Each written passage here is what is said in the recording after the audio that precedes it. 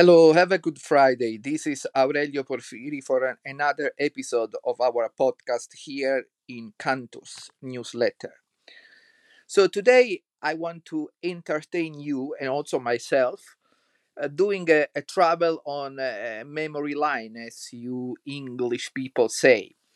Because today I want to remind some of my meetings with the singers of many years ago because I don't want to tell you my age, but I cannot tell you I'm not old, but I'm not also very young. I mean, I can only say I am over 50 and before 55, so you can guess yourself.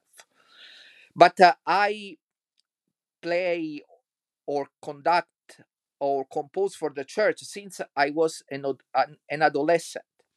And I was lucky enough that soon in my life I started to play in St. Peter Basilica, where I was a substitute organist for almost 16 years.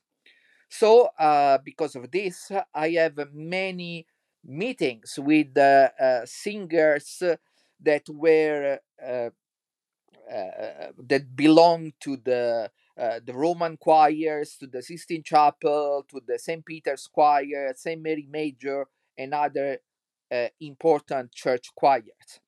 And some of these singers were quite old when I met them many years ago, decades ago. So they also tell me stories about their own um, experience, their own career in church singing. And this is why I say from centuries ago, because I don't I don't only meet singers that were very active in the 20th century. Of course, I was active in the 20th century too, because of my age.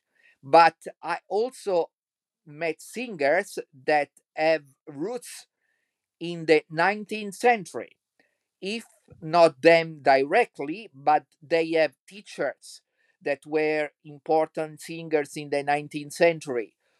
So I have to say, I always remember these meetings with these singers, and some of them, I repeat, I meet them maybe 30 years ago or even more, and they were already old at the time, and they also remember uh, their own youth, and some of them were even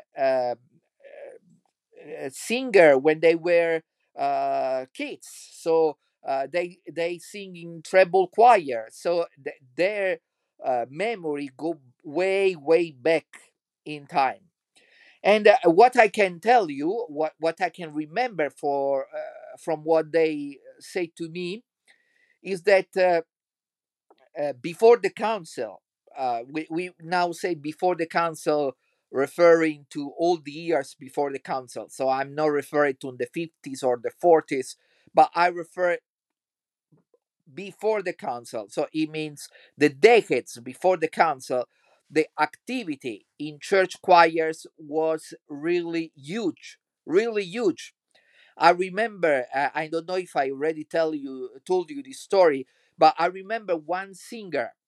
I saw the singers only once, and in that time I was singing in the choir gallery in Saint Mary Major with the Cappella Liberiana.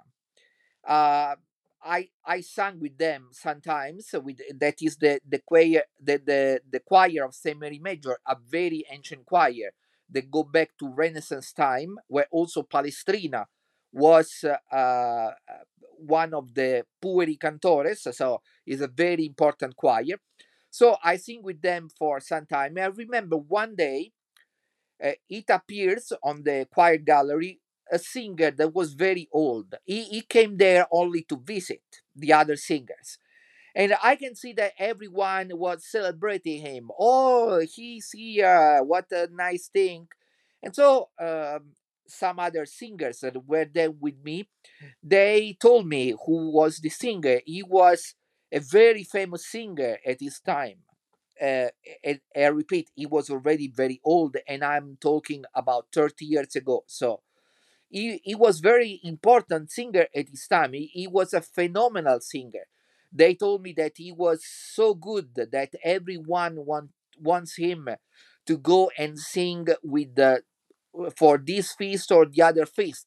And he was proposed also to sing for the Sistine Chapel choir, the choir of the Pope, but he refused. And why he refused? Because he say that he can make much more money continuing to do, we can say, freelancing than going and sing with the Sistine Chapel choir. That can explain you how how really big was the business of singing in church at that time. And I say business without being disrespectful for this great profession. You know that in before, in the past, the the singers in Rome, they were called the Roman profession. That is telling you how big was the importance of this kind of of job, or this kind of profession for also society. I mean, people were really respected because they were singing for very important ceremonies, and they sing in the Roman churches. And Rome was, I have to say, was really the center of the Catholic world. So you can really imagine how important was this kind of profession. And also, I remember many singers reminding me of very important church musician of the past that I have not been able to meet because they died before I was even born. So I remember many singers telling me about them singing with the very famous conductor and composer Lorenzo Perosi. And they told me they were very young, and then Lorenzo Perosi give them some candies, and Lorenzo Perosi was a very peculiar kind of a personality because he have also to struggle with mental issues, but indeed, even today, is one of the most famous church music composers here in Italy. Most of the singers know by heart their masses, his masses, and so he's already a very well reputed composer. Other telling me about their meetings and their familiarity with another very famous and important composer that was Licinio Refice. Uh, Both of them, Perosi and Refice, were priests. And also, Refice was a very peculiar kind of character, very artistic. When people say to musician, you are the artist type, yes. So Refice was that kind of musician, but also very important and a very talented musician. His music was published also abroad, and I think was published also in United States. So we are speaking about very important musicians of their time.